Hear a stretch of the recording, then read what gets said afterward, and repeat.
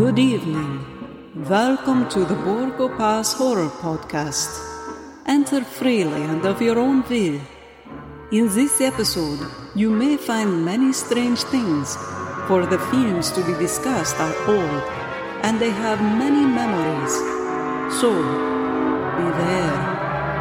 Beware.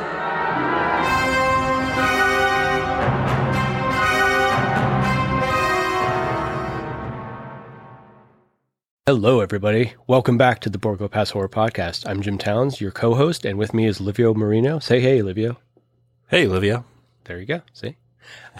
We have something really great coming up for you guys. We are going to dive deep into what one can argue, and maybe I'm starting this episode controversially, one could argue the most important monster film ever made. We're going to be talking about 1933's King Kong from RKO Studios. Livio. Jim.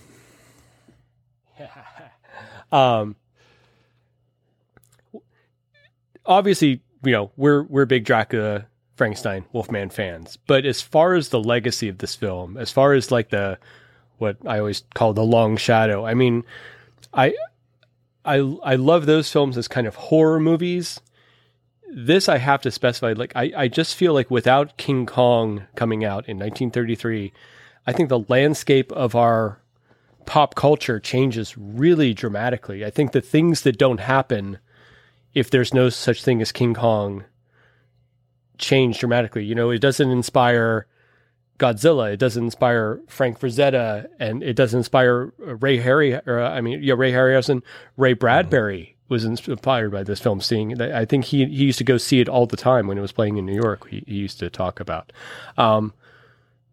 Lucas, Spielberg, you know, everybody, Peter Jackson, of course, right? Yeah. It's impact not just on the culture, but its impact on creatives themselves. Just it's the wellspring that comes from this movie you cannot underestimate it. It's so critical. It's just this incredible piece of huge imagination, pulling off something with such limited resources at the time, you know, such limited technology, but pulling it off so incredibly well that it, you know, I was watching this film, getting ready to do the episode, and just thinking, like, this film, it feels almost contemporary sometimes, this film. It's so great. Yeah, it absolutely does. And it's interesting you start out like this, because as I was preparing for the episode, I kind of came to the conclusion, I actually wrote this in my notes, I would argue that I don't think from the early 20th century, I don't think you can point to a more influential film, not just a horror film, but a more influential film than King Kong. Right. Because, I mean, it just from everything, from the special effects to the stop motion to the story to the use and the concepts of fantasy combined with horror, combined with adventure and action, right?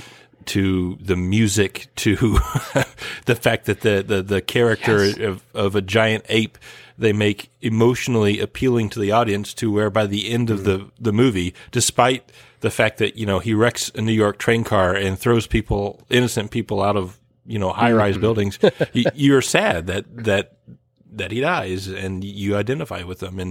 And yeah, to your point, you know, I love Frankenstein and I'll fly the Universal Monsters flag until the day I die. But I don't, as influential as those are, without King Kong, you know, there is no Ray Harryhausen and those great movies from the 50s and 60s they did. There is no King Kong remakes. There is no Godzilla. There is no Jurassic Park. There is no, I mean, even today, it goes on and on and on. Movies today would not be what they are without King Kong. Absolutely. It's that rare instance of something that's a technical triumph, an artistic triumph, and a dramatic triumph. You know, it's a whole package all at once. It's a watershed film. I think there was film before 1933 in King Kong, and then there was film after 1933 in King Kong. Yes. So we're gonna have a lot to say about this. So we're gonna try and get into it and get through it, man. King Kong, 1933, from RKO Studios, it's a film crew, a small film, more like a filmmaker and an actress who are on board a ship with a bunch of sailors who are basically his film crew that he's shanghaied. We'll get into that more later. I don't want to, who are off sailing to the South Pacific or the Southern Oceans to make an adventure film. This is the kind of film this particular director is known for. They find this island that's uncharted, and they stumble upon a gigantic gorilla who becomes enamored with their leading lady, and wackiness ensues. So, the film has two directors, Marion C. Cooper and Ernest B. Schoedsack. They were kind of partners. Cooper himself was kind of a short, stockier guy who was kind of a real-life adventurer in some ways, like Carl Denham, one of the main characters of the film. He volunteered with the Polish Air Force in their war against the Russians in the 1920s, was shot down, and that's somewhere over there, he met Ernest B. Schoedsack, who was a documentary filmmaker who was working in the Signal Corps, and so he was sort of the technical filmmaker side. So what you get is kind of these two sort of bigger than life real life characters combined, kind of made a film about what if they had encountered a giant gorilla. They really just took the next logical step, based on this kind of image Marion Cooper had about a giant gorilla scaling the Empire State Building, which was very new at the time. It was kind of like if you picked something that was like just a novelty at the moment and then decided like, what if a giant gorilla climbed up on top of that? Yeah, no, exactly. And like you said, I think the character of Carl Denham is more or less based off of Marion Cooper in real life, because if you watch like if you have the Blu-ray of King Kong or watch any documentary on Marion Cooper and you see some stuff that he has shot, like where he's literally just climbs up a tree and films a tiger trying to jump up after him, and just the danger he puts himself in to just get a shot. I mean, his sole focus is to film something spectacular, just like Carl Denham. With almost fearless for his own safety. The main difference being, I think, Marion C. Cooper was actually concerned for the safety of the people with him, and in the film, Carl Denham is not so much. That's not so much a priority for him as it possibly should be. So that's I would stipulate that possibly a big difference. The story is written, again, Marion C. Cooper, Edgar Wallace wrote kind of the idea of the thing. They brought on a writer named James Creelman who wrote some stuff.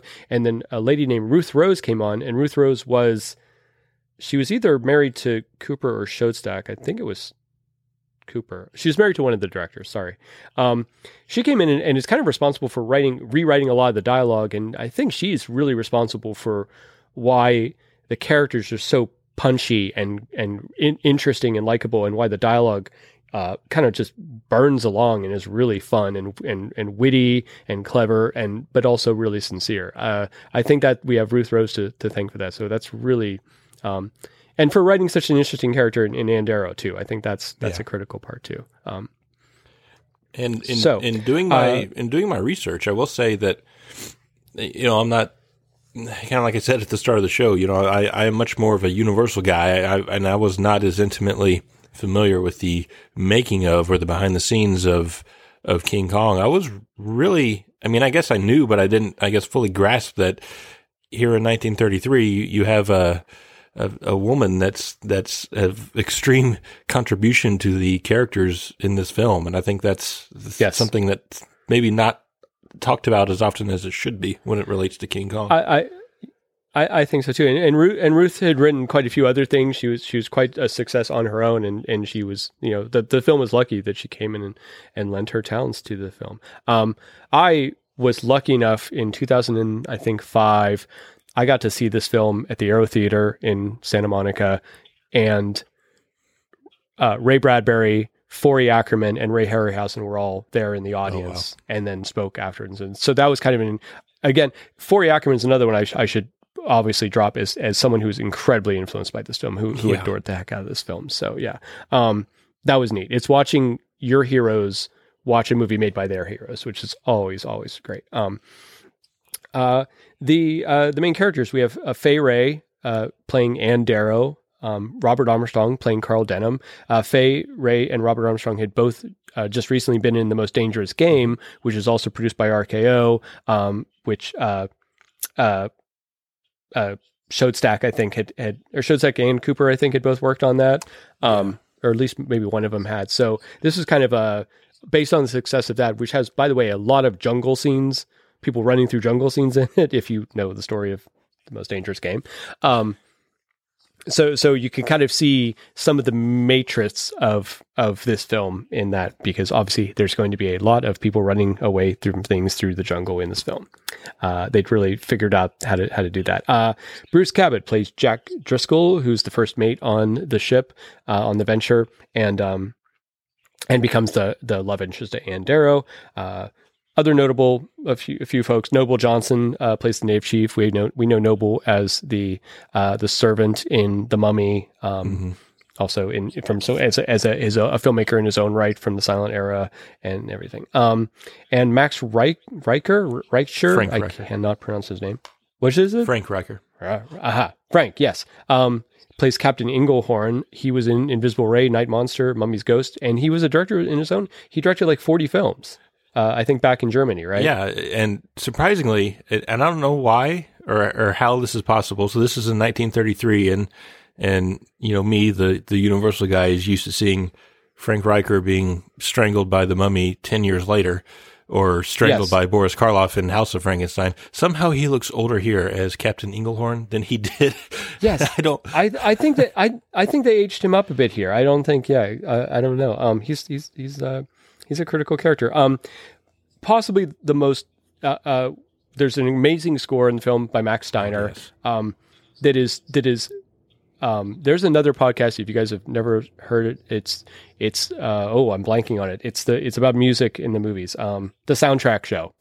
If you guys go to the Soundtrack Show, find the episode on Max Steiner and King Kong. It's incredible, and it will go way more in depth and explain it much more intelligently than I can, who am not a musician. Why, again, it's almost like what I just said, why there was film scoring before King Kong, and then there was film scoring after King Kong. Max Steiner changed the game when he did King Kong. It's absolutely critical. He did. This was the first full feature-length score specifically for this. So and I won't get too in the weeds, but RKO was out of money, and well, I won't say they were out of money. They were done spending money on King Kong, because obviously this production had gone on for quite a while, and they did not want to invest any money in music, and they asked Steiner to just reuse existing music they already had, and Steiner basically said, "There's nothing that would could match what this is," and Marion Cooper just said, "Hey, you know what? Go do what I know you can do, and we'll figure out the rest later." And he composed over 70 minutes of original music, and there was obviously there was music in films before this. So like The Mummy in 1932 has probably 25-ish minutes of original music, and they've got some themes in there. But this is the first movie, not just horror movie, but first movie to use actual like motifs and themes specifically for each character, and it's just so deliberate, and it's amazing. And not only that, but even the source music is what you would call source music is all originally composed. So like the tribal music when they arrive to the island, the kind of the swing like march music when Carl Denham presents Kong in the theater, that's all stuff by Max Steiner written for this film. So it is groundbreaking in terms of a score, and even all that diegetic music. It's all him. It's great. It's really modern scoring is what he's doing. What we now associate with modern scoring, what John Williams or Jerry Goldsmith or Randy Edelman would do now, this is what he kind of brought into play. It's absolutely amazing. Yeah. The other name that you cannot talk about this film without getting into that's you can't undersell is Willis O'Brien. Willis O'Brien was the animator who brought King Kong to life. Now, there's another guy named Marcel Delgado who built the creatures. So we got to specify that this wasn't entirely a one-man operation. There was a ton of craftsmen coming in and building the creatures, building the sets, the miniature sets, and all that. Willis O'Brien was mainly in charge of doing the animation and helping figure out the compositing, which we'll be getting into about how they put together some of these shots. So Willis O'Brien does this. He does Son of Kong, and he mentors Ray Harryhausen. Ray Harryhausen kind of trained up under Willis O'Brien. He kind of, admired him and went on and took it to the next step. But again, it's one of those things like without Willis O'Brien, we don't have Ray Harryhausen, and we don't have Jason the Argonauts and Seventh Voyage of Sinbad and Clash of the Titans and everything else. So yeah. Willis O'Brien had done a film previous to this, a silent film called The Lost World, yes. Where he had animated dinosaurs. It's based on the Arthur Conan Doyle story. These people find a mysterious plateau they get up on, and there's all these dinosaurs on it. And that sort of is. And then he was trying to do a film called Creation, I think, yes. Which also had to do with the ancient Pleistocene kind of era thing or whatever. And so that's probably why all the dinosaur idea and stuff comes from the Kong fights in this film. But thank goodness, because it's fantastic.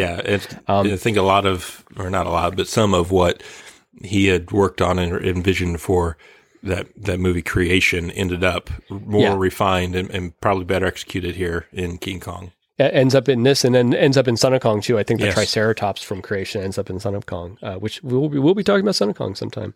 I love Son of Kong.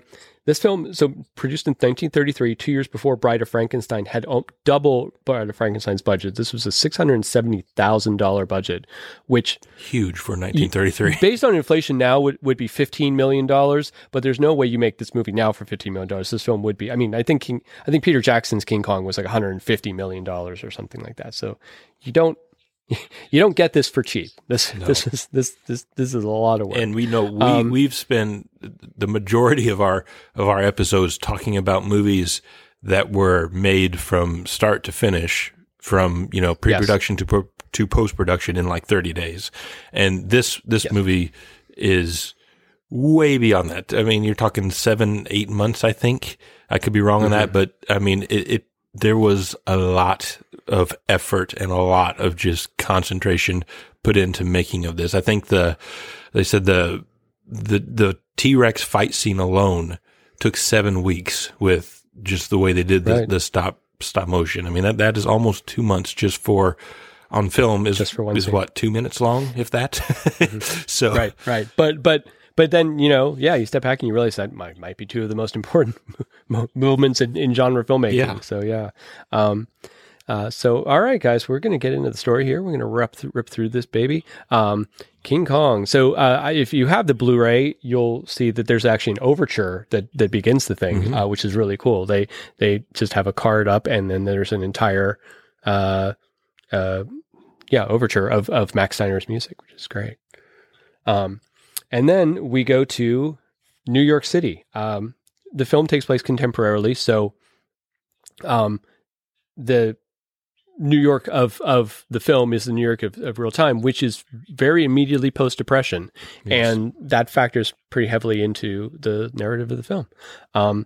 Carl Denham is one of our leads. He's on a ship, and he's getting his crew ready to go and do his next film. Carl Denham is famous for doing these adventure films, which were kind of a real thing at the time, which, people didn't have access to National Geographic TV or, whatever, what have you. It was always on PBS when I was young, all the nature shows, right?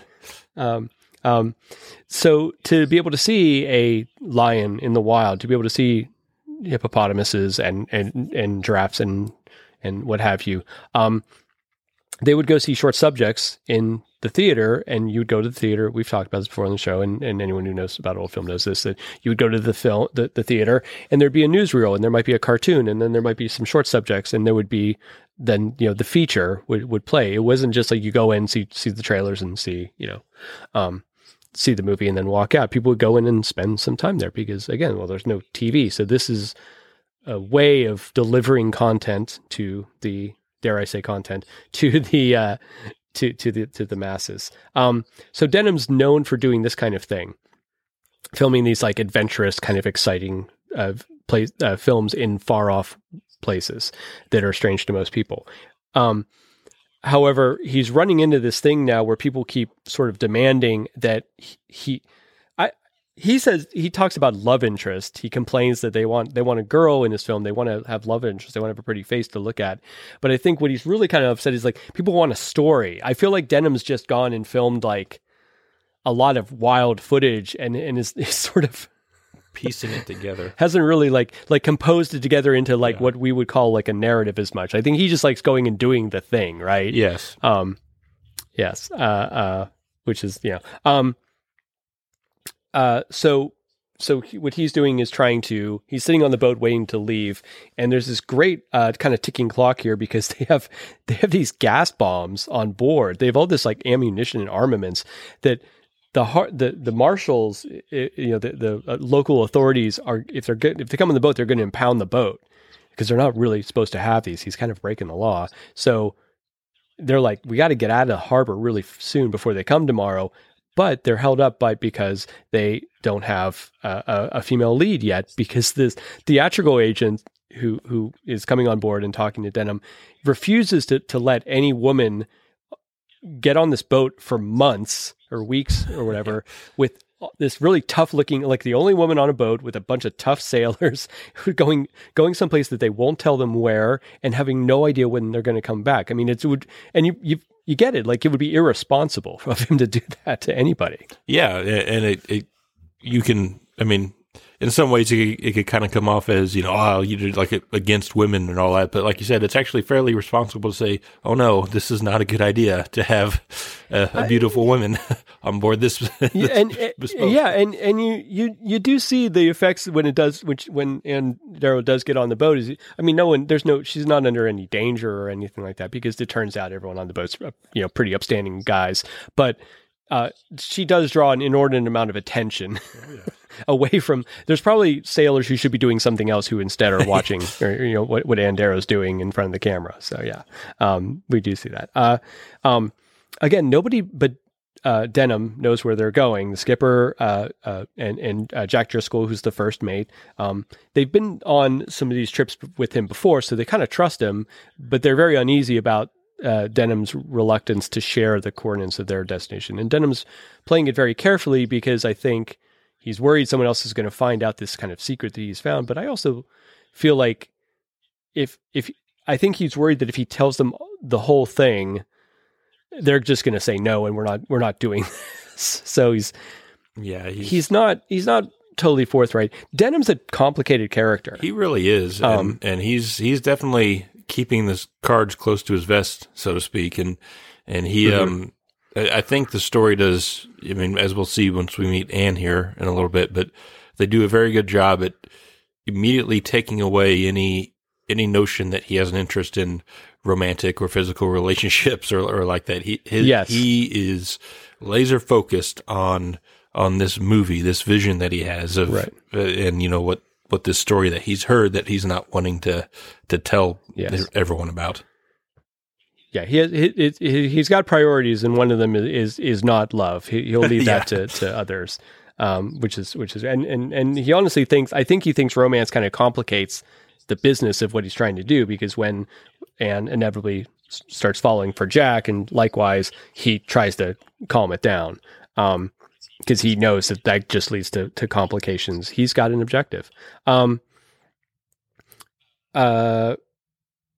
So he decides in with his kind of back against the wall. No one's going to give him an actress to take. He's going to go find one. And there's a joke about there's plenty of girls in this town in more danger tonight than I'm going to put them in, which, is an allusion to, it is New York City. But that's what he's going to do. So he leaves, and he has this great quote as he Denham has a lot of great quotes. I'm going to keep kind of popping them in as we go. I wrote them all down because I just do think the writing in this movie just crackles. He walks out and he yells back, "They're going to have to think up a lot of new adjectives when I get back," because he's going to come back with the most amazing film they've ever seen. It's really funny. Just again, it's filmmakers making a filmmaker one of their main characters, and making him like, in a way, the best of them, but also the worst. It's a wild, again, I say he's a complicated character, and not to get too far ahead, I think you could argue that he's actually the villain of the film. Yes. I don't think that was the intention at the time, but as we get in, I'm going to keep kind of coming back to that. Again, it's the height of the Depression. He's looking for actresses in missions like homeless shelters. Women are lined up. I love the line, like, what do we get? Like, we get like soup tonight and coffee and sinkers in the morning or something. And it's winter. All these women are all bundled up. They're trying to get in. And so people were very, very poor and very, very desperate at this point. So desperate that he ends up meeting Anne he's standing next to like an apple cart that's selling produce. And this wafy young blonde woman walks up and tries to steal an apple, because she's so poor. She doesn't have a dime for an apple or anything like that. And the guy's going to call the cops and put her, she's going to get her arrested for trying to steal from him and everything. And Denham just shoves him off. And he's like, "Here's $1. Just, back off," which is, and nearly passes out because she's so hungry. She actually kind of faints, and Denham grabs her and keeps her from falling, and then gets a real look at, and we get a kind of our first look at Fay Wray, and he says, "Hang on." I mean, he's found his leading woman now, that's for sure, because he's like, wow, okay, yes. She's a knockout. She is, and and of course I'm speaking from a strictly male point of view here, so take that for what it's worth. But there's oftentimes when you're in 2022 and you go back and you look at movies that are 80, 90 years old, I won't say it's hard, but the fashion and the makeup and everything are so vastly different at times that it's hard to imagine some, as you would say, a bombshell or something like that from either from a male or a female. But Fay Wray is one whose beauty, I think, really transcends any time. She is just gorgeous. I mean, just in not only in this movie, but in any movie that she was in. I think she was in something like 11 movies in this year. She was a very, very busy person. But in this movie, she's actually not. She's not blonde by birth. She's wearing a blonde wig in this one, just to kind of counteract the darkness of Kong. But she is a knockout throughout this entire movie. Agreed. In all her iterations, when she goes from this, when she goes to being all messed up in the jungle, and when she goes to being all coiffed in New York at the end. Yeah, absolutely. And I agree. Like, her beauty is just timeless. She doesn't look like a woman of the 30s. She just looks like a beautiful woman. Yes, exactly. She would fit you could drop her into a 1964 picture. You could drop her into something that happened last night, and she would fit right in and be just as beautiful, regardless of the time or setting. Absolutely. Denham offers her the role kind of on the spot. He's like, and he gets ahead of himself, and he's like, "Okay, you're getting on my ship. We're going away. We're going to have an adventure, whatever like that." And she's excited, but she's like, "Hang on, what's the deal?" And this is the point where Denham specifies, like, there's no funny business here. Like that. It's not what I'm here after. And she's naturally reticent, but she is desperate, and she's also up for an adventure. When she gets on the boat, she's like, "I've never been on a boat before."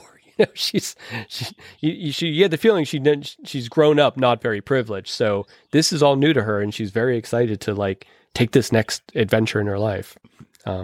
Yes, and Fay Wray does a great job, especially in this first quarter, of really portraying or displaying that this is all happening so suddenly and so fast for her, and she is just like wide-eyed and just doesn't really know what to think. I mean, she's let alone going to an island with these tribal people and giant monsters. She's not even been on a boat before. I mean, so this is all like so new and so there's a steep curve ahead for her. There is for sure. What I like about her on the boat, she instantly makes friends. I mean, she instantly makes friends with Charlie the cook, who's played by Victor Wong, the senior Victor Wong, not Victor Wong from Big Trouble in Little China, I should specify. This is the original Victor Wong, and he's in Son of Frankenstein, or Son of Kong as well. He's in quite a bit of stuff. She makes friends with Charlie the cook's monkey. She seems to be quite a hit, and not just because she's beautiful, but she's very kind, and she doesn't discriminate in between, what someone looks like or what their job is. Charlie's just the cook, but she doesn't care. She's happy to have a conversation with Charlie. Yeah. The one guy she doesn't seem to be a hit with is Jack Driscoll, who's again the first mate, who's a very tough, very worldly guy, square jawed, what have you. He's been around. She hasn't. He has. And he thinks that women on ship are I don't think he's superstitious like the old thing where like it's bad luck, but I think he does think they're a distraction. He thinks it's better if the men are just left to their own and whatever. Yes. Which I mean, but the more he complains about her, the more we realize that he's trying to just fight his own. He himself is completely enamored with this girl, and he's trying to stand up and he's trying to deflect, but he's losing the battle. Very much so. And she's charming him. Yeah. Again, the movie does a great job of, she is just like the quintessential, girl next door. She's very pure. She's very kind. She's just excited about the wonders of the world. She doesn't, like you said, she doesn't have a mean bone in her body, whether it's a cook or an animal. She's very happy to be there, very happy to talk to whoever. So it really does good at establishing or making the audience see in her what Kong eventually will see, which is something, a bit irresistible. And in innocence too, she's not someone who plays on her looks, and she's not someone who seems like, honestly, really like driven physically, for the most part. She's kind of a little sister type. She's honestly quite innocent. No, she is. And I feel like romantically as well. She's so in a way they're I always think her and Driscoll are really suited for each other because they are both romantically innocent, let's say. Like, it's not like Driscoll hasn't been around, but you get the feeling he's probably never had like a real crush, maybe since childhood or something, or that's been hardened out of him. And now he's like trying to figure out how to go about this again. Later on, he's like, I actually think I love you. He's kind of like, he can't believe it's happening. Something about early 30s dating. I mean, they just direct and right to the point, it's like a couple weeks together. You know what? I love you. Let's get married. Okay. And usually they just end up stuck next to each other for some reason on a boat or somewhere. And then that just happens. Right. It would happen for Zeppo Marx all the time. Yeah, exactly. But what happens, what I think is neat is that the way Anne charms Driscoll and softens his hard exterior is really the same thing she does to Kong. The movie really is there's a romantic triangle going on here. And I don't want to get too into, how do I say this? I think the Dino De Laurentiis 70s era, Kong iteration, I don't want to say poison the well, but I think that kind of, for lack of a better phrase, like horny gorilla bit with that gorilla and just Jessica Lange, I think that kind of infected backwards to this film. And I think a lot of people recently in the past few decades have looked at this film through that lens and really seen like a randy ape. And I guess you're free to interpret that in this film, but and we'll get into this more, I really feel like Kong's affection towards Anne is more fascination and obsession, but not on a carnal level. And I just feel like, while I'm a big fan of the 70s De Laurentiis film, I feel like it kind of skewed off the more interesting story that way. And it's, I 100% agree. And we'll talk about it more when we get, into a lot of the jungle scenes. But I think Kong is more curiosity and just more protectiveness. Because obviously he's not seen anything like her before, and he is enamored with her, but not necessarily in a I want to marry you type. I'm not sure if Kong has that concept. He kind of just wants her. He wants to be nice to her and wants to protect her, and he wants her to be his kind of. Yeah, he covets. Yeah. So in that way, like I say, like we do have this kind of like three-way kind of romance thing happening. Not so much between Jack and Kong, as that's there's nothing romantic there, as we will soon see. But anyway, this idea of her ability to like whatever, which is funny because it's the story that Denham is trying to make. He wants to make this thing. He's heard these legends about a great beast on this island from there's a big long story where these other sailors were on a Norwegian bark or something like that, and they found like these natives that had been lost, and they took them back to the island, and then they made a map of the island, and they saw the wall, and they see, hear the legend of Kong. They sell the map to Denham, and Denham, this is the thing Denham has that he's following to this island. This is his goal. And he doesn't know what's on the island, but he knows there's something terrifying and gigantic, based on the translations and what they've said. So he's created this idea of a story of like Beauty and the Beast. He wants to do a modern Beauty and the Beast with this beautiful young woman who will be played by Ann Darrow, and whatever the beast is that shows up. I don't think he's expecting a 25-foot tall, incredibly powerful, pissed off gorilla, but that's what he gets. So and that's what you get for not planning your films very well, I guess. And I will say that I love how this movie, right from the start, inputs the whole idea of Beauty and the Beast, because Carl Denham mentions it at least 3 times here, when they get back to the mainland, and obviously at the very end. And there's also, I wanted to point out too, a line of Carl Denham's that I really liked, that Claude Rains almost says verbatim in The Wolfman, which is, he says, oh, come on, all legends have some basis in, based off something in reality. You know, when Sir John Talbot is explaining to his son Larry about the whole werewolf idea, he says, well, all legends have some basis in fact, so that's I just thought that was a pretty good, I think so, line absolutely. To throw out there. Yeah. So he's betting a lot on, he's betting his reputation. He's betting however, I'm not sure who's financing this expedition. I don't know if Denham is. You get the feeling Denham's pretty wealthy, so he might be self-financing. So if so, he's got a lot, obviously literally invested in the success of this enterprise. As a filmmaker, one of the things I find fascinating is that he has a line in a little bit where he says like he doesn't trust cameramen anymore because he was trying to film a charging lion or something, or rhino or something, and the cameraman balked and stopped recording, and because he didn't trust Denham to kill the animal before he got to him. And since then, he's always shot his own thing. So Denham is basically a one-man crew. It's him and the camera filming, and then he's got his actress. The entire rest of the crew, air quotes, crew of his film crew, are basically these guys he's hired to be the sailors on the boat. He's using the sailors he's overstaffed the boat with too much crew. They've overhired so that there are extra guys to help carry all his gear, all the props, costumes, and also bombs, guns, ammunition, and camera, film, and film canisters and everything.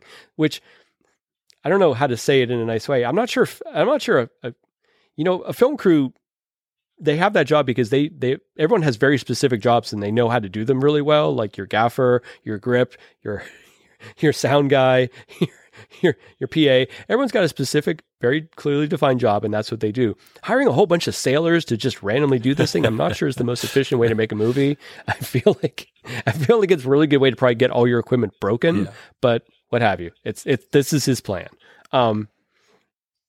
And in expectation of getting to the island while they're still sailing, he has Anne put on one of the dresses and takes her out on deck to do some camera tests. So he's going to try and see like how the light works on her, and what angles are the best way to film her. Which it's Fay Wray, so pretty much every angle is a good way to film her. But hey, and he directs her a little bit. He's trying to see how she takes direction, because again, she says she's done some extra work, right? Yes. On Long Island, It's some studio. I don't know if she's referencing a real studio or not. That's interesting. But they'd closed down, I guess, due to the depression. Yeah. So he has, he gives her some directions, looking up, looking down, being worried, looking up. And then he's basically directing her in expectation of her seeing something very large and very scary, which I think he thinks is a likely thing that's going to happen. And he's trying to see how she's, and she looks up, and he tells her to scream. He tells her to scream for her life. And we hear Fay Wray scream for the first time in the film, this very iconic scream that she's so well known for. And she does it a few more times in the film, but it's a big moment where she does this, and Driscoll grabs the captain. He's like, what does he think she's really going to see? Which is a great foreboding, Oh, it is. So far in the movie, we haven't had a whole lot of special effects involved. We've had just like a lot of sets and a lot of, just coverage of scenes of people talking. There's not a lot of dynamic stuff. That's going to change because they get to Skull Island. Do they call it Skull Island in this film, or is that a name that comes out? No, I think they do refer to Skull. Yeah. They say there's a skull-shaped mountain, but I just don't know if they ever call it Skull Island. I was pretty sure they did call it Skull Island at least once or twice, which, I mean, again, that's something else that, Skull Island is such a contemporary term just because the recent movies and right. It's obviously been made and been a several times throughout the decades, but it's almost like you hear it in this movie. You're like, oh, they mentioned Skull Island, without realizing this is where it came from. It's one of those things where there have been so many later versions of this film. The De Laurentiis one in the 70s, the Peter Jackson one, and then on into Kong Skull Island, even the past few years. And the thing I find fascinating is they're all really good. I mean, each in their own way, and each has maybe some things that work better than others, possibly. Jack Black. Who said that? Who I love Jack Black. I think he's great. I think possibly he was not cast the best in that film, and that's maybe my only criticism of that entire film. I'm just saying that other films have and they have similarities to this movie, and they have differences, and they're all so good, and I've enjoyed them so much that sometimes I tend to forget. Wait, does Anne do this in this film, or is that the Anne character in the Jackson film does this? There's just moments where I'm kind of like, wait, hang on, which version is that thing I'm talking about from? Just a bit. They hit a fog bank, and they're taking depth and stuff, and it's shallowing up, and they realize they're close to the island, and then the fog parts, and we see Skull Island. This great shot looking from the boat, and the captain standing there, and there's this great matte painting of the island, the mountain with the wall and the beaches, and there's animated birds. There's a lot of shots of animated birds in this film where they literally hand animated, or they might have rotoscoped. I think they hand animated birds, and they're flying in behind the main characters in the background. So you just get this idea of this, very like biosphere, life in the South Seas kind of thing. The island the way they reference it in the cabin when he's talking to the captain, he says it's southwest of Sumatra. So, and I guess I never really paid that much attention to that. And then I looked it up while I was doing the prep for this, Livio. And so Sumatra is like right next to Singapore. So it's kind of just north and a little bit to the west of Australia. So I'd always imagined this island to be somewhere in the South Pacific, but it's really in like the South Indian Ocean. Yeah. And it's if we are to believe, the map. Right. And it's interesting because when they land and they see the huge gate and all that, Captain Inglehorn, he goes, "It looks Egyptian," I thought that, I was like, I don't think they're in Egypt. Yeah. Right. Yeah. And obviously, and we'll get in a minute. The natives are depicted as being more or less African. Yeah. And the natives of this island would have been more Southeast Asian. They would have been more. I mean, if it is where we're supposed to, and if those natives are actually native to the island, I think that. I think what they're trying to. I think what the filmmakers are trying to sort of hint at is that the wall was built by an ancient civilization that the current residents of the island don't have nothing to do with. They came to the island and found the wall as it was that was built to guard in these gigantic creatures, and they kind of keep it up. But the people they encounter on the island are actually slightly more recent immigrants to the island. The wall itself was built for King of Kings, the Cecil B. DeMille silent film.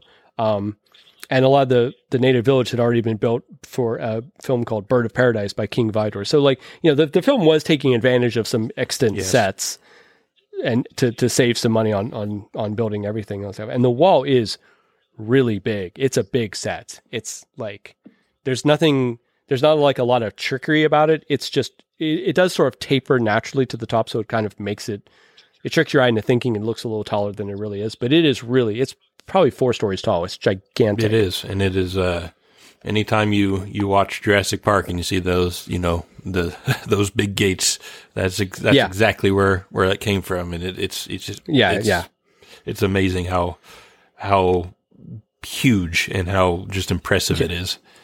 Just a wild thing.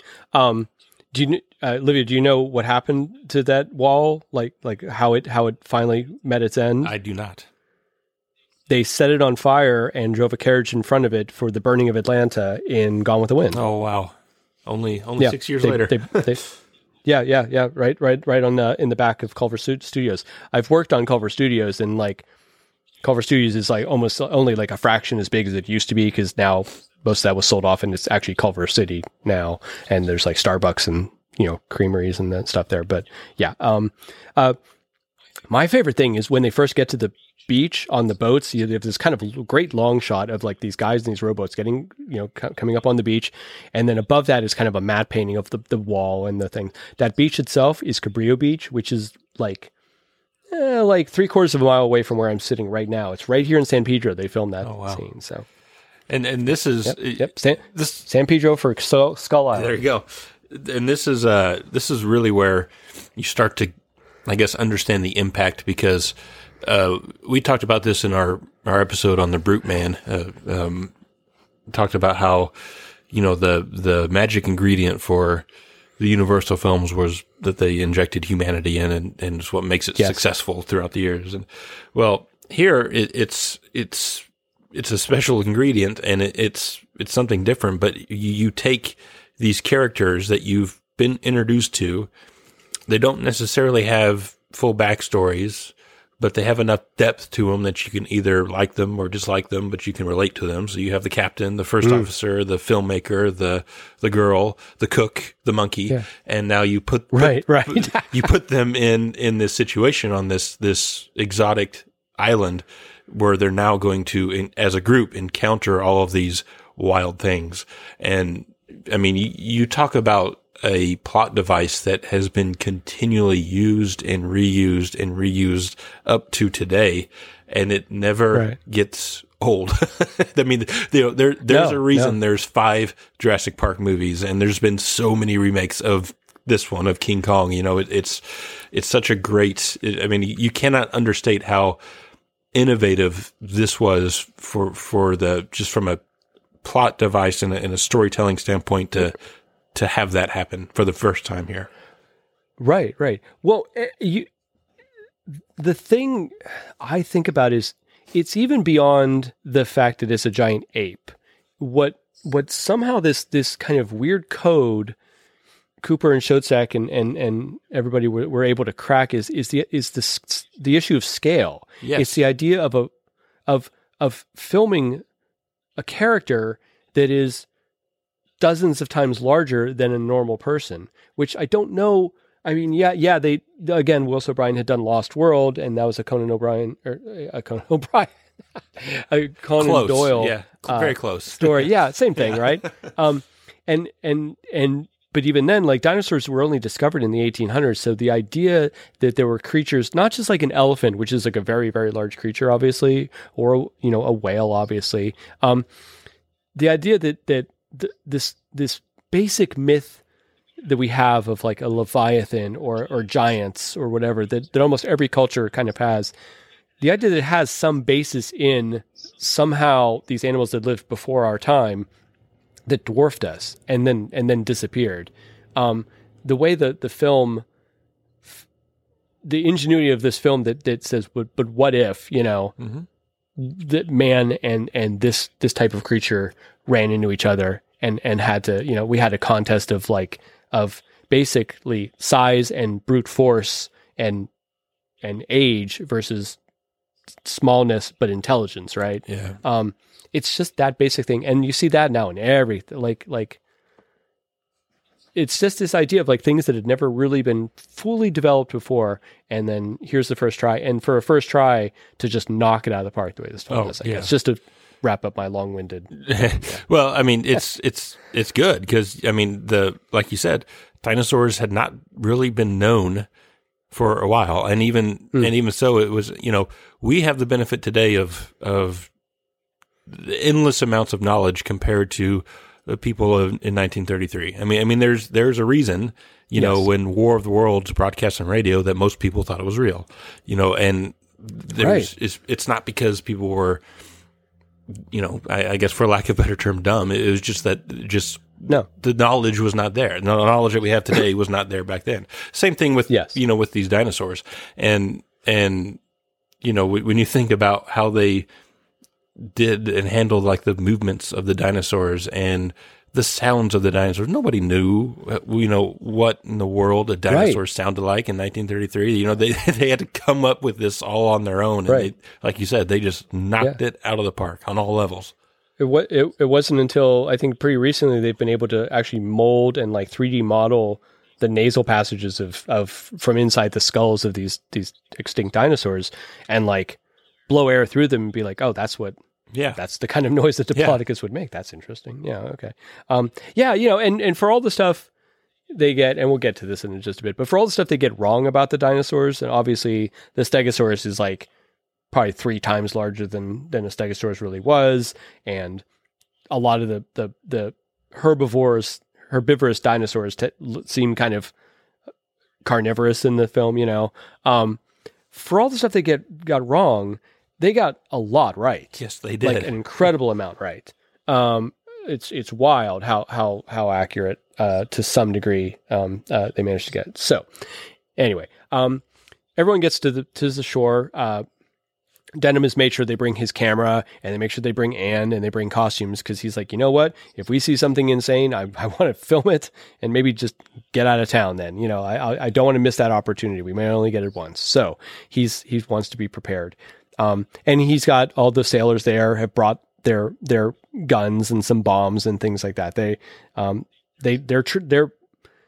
They think they're ready for anything, I guess, is the idea. But what they do find is they find a ceremony already happening, and one of the young Islander girl is supposed to be the bride of Kong. They've got her on a little platform, and there's some of the men of the tribe are dancing in front of her, wearing kind of mocked up versions, very cool looking versions of.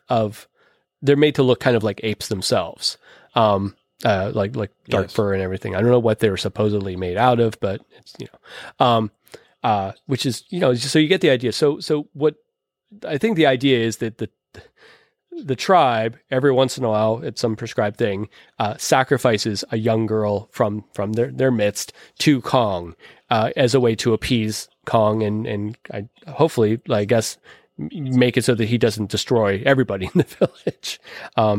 What Kong does with these young women they sacrifice to him, I'm not sure. We never see. It's not like we see little skeletons when he goes back to his cave with Anne or anything like that. So Yeah, you know, right. I think people at the time wondered if maybe he ate them finally. Yeah. Who knows? Or- I think there's a lot of people that have watched this movie that are convinced that Kong eats people in this movie, and he never does. I'll just jump ahead. He never eats anybody. He does put people in his mouth and crushes them with his teeth, but then the film is very conspicuous about showing that he then takes them out and throws them on the ground. Yes. He doesn't consume them. It's not, which is in keeping with, by the way, giant mountain gorillas are vegetarians. They do not consume meat. When they're younger, I think they do sometimes, but as they get older, they stop to. But anything beyond bugs or anything like that, they don't actually.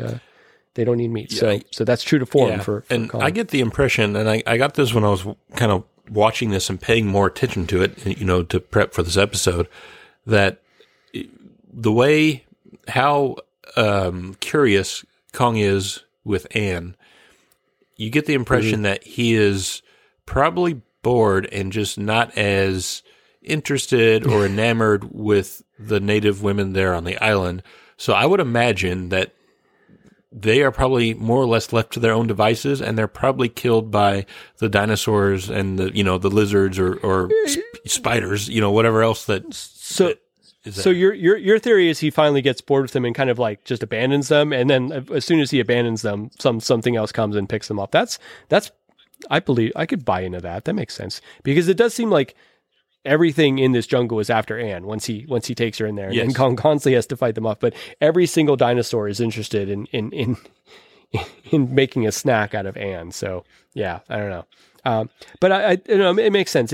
Kong might be just bored of this whole process at this point, and then Anne comes along, and it's something that he hasn't experienced before, and he is interested now. It's like I'm sure she smells different. I'm sure because she probably wears perfume, and she uses Western style soap and what have you. Again, we have Noble Johnson as the chief of the tribe, and then we have a guy named Steve Clemente, who plays the witch doctor. Steve is in Mr. Clemente was in Most Dangerous Game as well, so he's another kind of carryover from that last film. He's great, and I can't wait to do Most Dangerous Game. I know it's sort of only a horror movie, but it is kind of a horror movie. I think it's fantastic. Yeah, that would be a good one. It's not a monster movie, let's say, but we're going to get to that. It'll be great. Naturally, the tribe instantly, and there's a ton of culture mashup going on here with the costumes and behaviors of the tribe, and probably the languages and what have you that we don't need to get into. Just it was 1933, and a certain amount of ignorance just prevails when dealing with this type of subject matter in most of these films. It's rare when that doesn't happen. So again, yes, they're African. By and large, perhaps, maybe they just sailed eastward over from Africa and landed here. Who knows? Like maybe they were lost at sea. They used to be, mariners of some kind. I don't know. Yeah. Well, I mean, like kind of like what we were just talking about with just the knowledge wasn't there. I mean, I think the general knowledge wasn't there about what a native tribe in was it Southeast Asia or wherever would look like, and I don't think they necessarily cared that much. Not out of maliciousness, but it just wasn't forefront like it is today. Also, there was a very large population of African American actors and extras in Hollywood at this time. So working that the filmmakers could have access to. The amount of Asian American actors and extras working at the time, I feel like was probably far lower, and it would have been much more difficult, especially casting young women, young girls, children. Who knows? There was also, there also was still a bit of a stigma about Asian Americans at this time. Yes, going on in America in general. So who knows? And it is what it is. Noble Johnson, he had his own production company that was just for African Americans, and I kind of wondered watching this if a lot of these extras, especially the women and children, weren't either a part of his group or related to people that were a part of his company that he had. Yeah, I wouldn't be surprised. I think it was in the silent era that he had his. thing in probably the 20s and stuff. But some of the men definitely could have been, and some of them could have been children of people he'd worked with and stuff. Noble Johnson cuts a really great figure though. God, that guy's he's a real, like, he looks like an action figure, man. He does.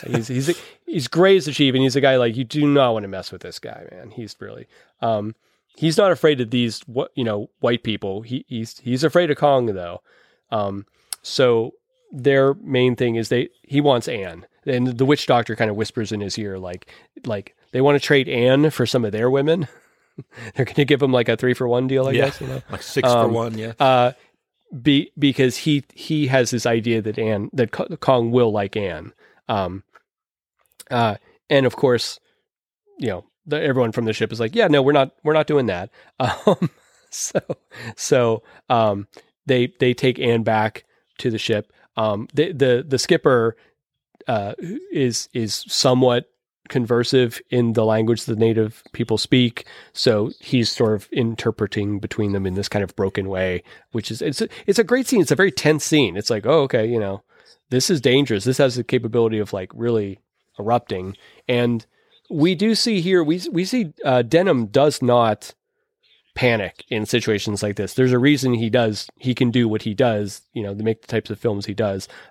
He's very calm and in charge, and he's the one telling everyone else, like, everyone stay calm, don't lift your rifles, don't run, don't, don't make the situation worse and stuff. He definitely is. And I think it is maybe latter iterations of the film. We kind of, there's this idea of Carl Denham as kind of a goofy character, or kind of like a coward or inept or whatever. And this, that might be the Jack Black, iteration more. Cause this iteration, played by Robert Armstrong is a very in charge guy. And very brave. He does not hesitate to, and he makes it known. So, they propose, Noble Johnson proposes the trade, 6 women for Anne. Of course, they say no. And Englehorn's like, we should probably leave, and say, okay. And Denham says, okay, but let him know I'm coming back tomorrow. And, right. And, he does not hesitate to get in the jungle and get right up to wherever he needs to go. So he's like, to your point, when you watch the Peter Jackson one, and the kind of Jack Black is a bit bumbling and is a bit kind of scared or frightened. Yeah. It's not at all the Robert Armstrong, Carl Denham here. No, not at all.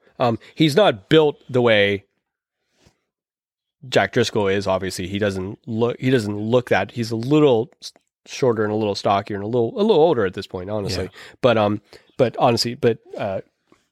It's a great actor, and Robert Armstrong, and it's just he's a good addition to this. They go back to the ship. Anne has a moment talking about how, like, well, that was weird. That was pretty freaky.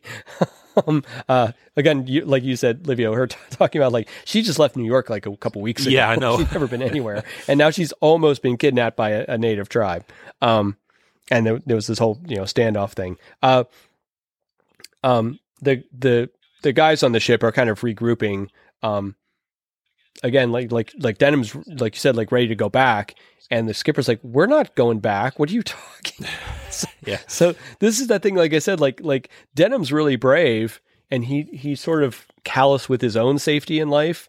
But the problem is he's very callous with the lives of everyone around him too. Like he expects them all to be willing to take the same possibly foolhardy risks as he takes, and everyone else is like, "No, hang on a second. This is a terrible, obviously terrible idea," and he doesn't quite get it. The tribe from the village has not. Oh well, okay. First of all, here's the scene where Jack Driscoll, kind of realizes as he's talking that he's in love with Anne, and they have a nice little kiss and stuff. And there's a great little scene where Denham and the skipper are having a conversation in the skipper's, inside the boat, and they're out on deck, and Driscoll and Anne kiss, and there's this swelling music Steiner brings up, and it cuts into inside where the captain and Denham are talking, and the music just cuts out. Yeah. and then they talk, and then it cuts back outside, and the music blasts back in. Like they do a really funny little bit with the music where it's like, oh, we're back into the romantic bit now and stuff like that. It's very contemporary. Like I said, it's really clever. Man. It is. It was Steiner is fantastic. Back to the scene with Driscoll and Ann. I love the way that Fay Wray plays this scene because, again, this is something that is timeless. It's not just her looks, it's also her acting because it's very, very common, especially in the early 30s. You know, if you have a love scene, it's kind of a typical, a bit over the top. You can tell that they're acting, you know. But when you look at Fay Wray and the way that she's looking at him, just how she does it and kind of looks down and then looks back up at him, it's not at all anything like what you would normally expect to see out of a romance scene in a 1930s movies. It is, you can tell exactly what she's thinking, you know, and it is very real. It's very, like I said, timeless, and she does such a great job. She's very naturalistic. She is. Yeah. It like in kind of opposition of the style of the time. And she reminds me of, what's our main actress from Dracula 31? I'm blanking. Helen Chandler. She reminds me of Helen Chandler. I remember watching that episode and talking about that you could take Helen Chandler and put her in a modern film. And she just had this naturalistic way of holding herself and delivering dialogue and being present within the character and not really having that arched performance on top of everything. And definitely. And I think that's probably, look, I mean, obviously this film has had incredible longevity based on the storytelling and the effects and the technical achievements and stuff. But I also think a lot of it is Fay Wray, and a lot of it is this amazing, performance she turns in that really did eclipse all her other performances. She did a ton of stuff. Obviously, we just talked about her in Mystery of the Wax Museum. She's great in that, but I don't think she's really given the chance to define a character the way she does here, you know. And I'm sure this was a tough shoot for her. She spent a lot of time being held in those fake hands and she's obviously spent a lot of time on some process screens where she'd be superimposed onto other things and stuff. So and she's obviously didn't get to wear a whole heck of a lot for a lot of the film. So you know, this is definitely a pre-code movie. There's not a lot of Fay Wray that's left to the imagination. Yes, absolutely. So the natives sneak on the boat and they kidnap Anne. And there's a moment where no one realizes it, and then they start searching for her, and then they find one of the natives' bracelets or necklaces on the ship, and they figure out what's happened, and the guys all go into action instantly. They're like, okay, get the guns, get the boats, we're gonna go. That is, and it's a scary scene, and the reason I say that is because when the natives, obviously they cut out the sound, but the natives are so quiet, and when they come up behind Anne, they clasp her or, you know, put their hands around her mouth and she can't scream. Yeah. And, you know, I mean, it's like one of the most common nightmares anyone ever has is feeling the need that you need to call out for somebody, but you can't talk, you know, and that's kind of exactly what happens here. It's like it happens so quickly and there's all these people around, but nobody sees it. And it's frightening because it's like, oh my God, she's gone. Yeah, it's a nightmare. Yeah. 1 minute she's there, 1 minute she's gone. And I do feel like the whole ship, you know, not only the leadership on the boat, but the ship itself feels a responsibility for her safety. They feel like, you know, we brought her here. We need to go get her. Denham maybe just wants his lead actress back. I don't know, but no, he's serious about this. They are seeing in the ship. They're seeing the fires lit on the island, and they're seeing that there's going to be a ceremony. And they put two and two together pretty quickly. And they're right because the tribe on the island instantly has Anne, you know, in their clutches.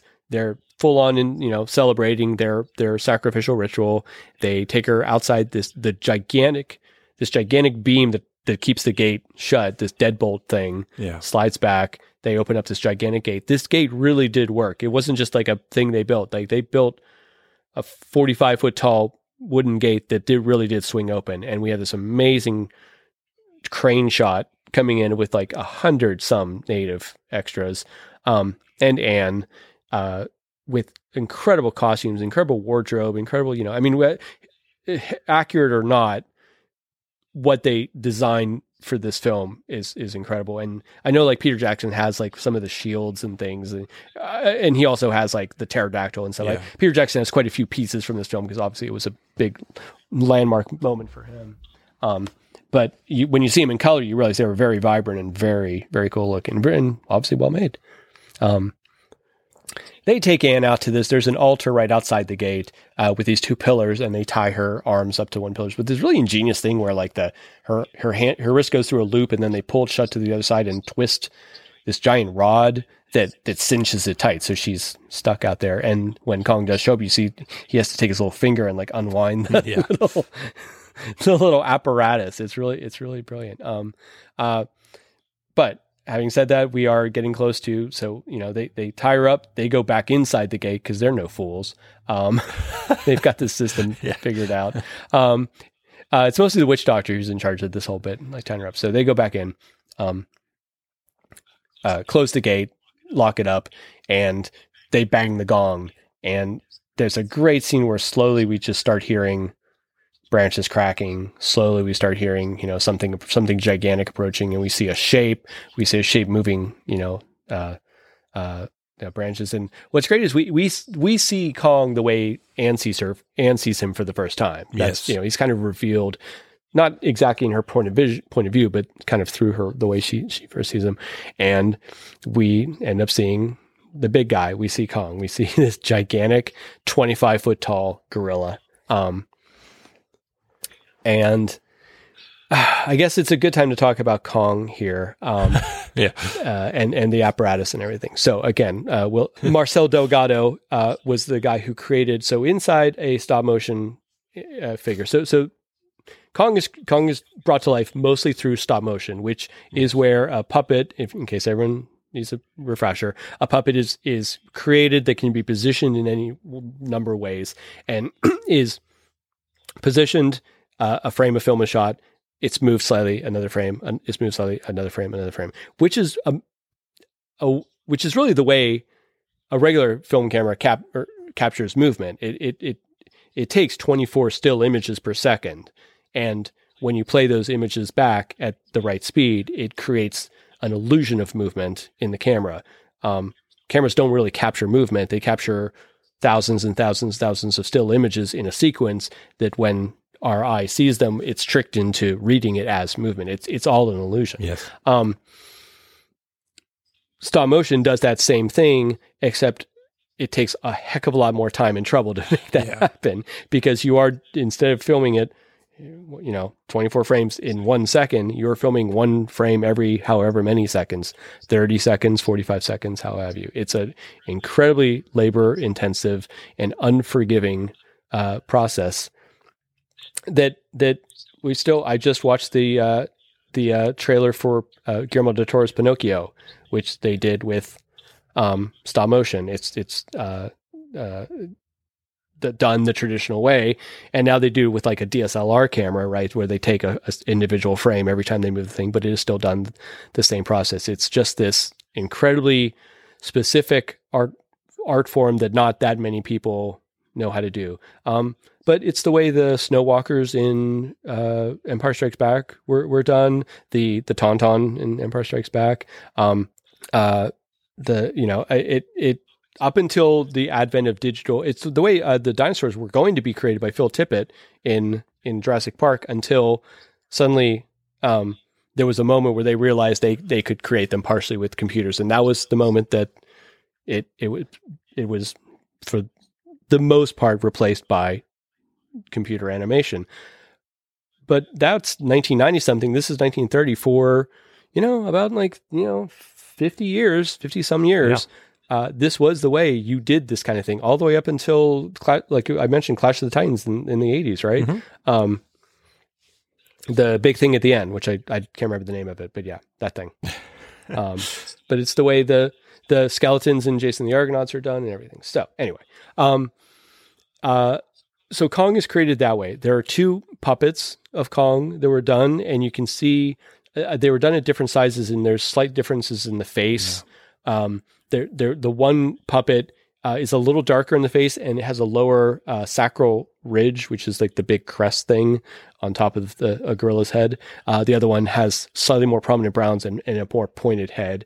And then there was a larger sized head made that could be like puppeteered kind of, and you see that in a lot of the close-ups where Kong's like looking around and smiling and stuff. And frankly, to me, that's the least convincing it is shots of Kong, or that it kind of just looks like a little bit of a funhouse creature with the eyes going back and forth and the mouth just opening, closing, not really having any kind of actual lip motion or animation and stuff. And then there was a giant hand that was created that for scenes where Fay Wray was clutched in his hand, and there was a giant foot made that we see in some of these scenes that were, I think, cut in a lot of the earlier versions where Kong steps on people and smashes them into the ground. Yeah. The conversation continues in part 2 of our special 2-part King Kong episode. Thank you for listening to this episode, but the fun does not stop here. You can follow and interact with the show's hosts and listeners online on Facebook, Instagram, and Twitter. The Borgo Pass Horror Podcast is a presentation of Shadow Camera Film and Entertainment. This episode was edited by Livio Marino. The music was composed by Sean Gould. Opening and closing narration are by me, Kat Herons. Show titles and graphics created by Jim Towns. Thank you for listening, and we'll see you next time on the Borgo Pass Horror Podcast.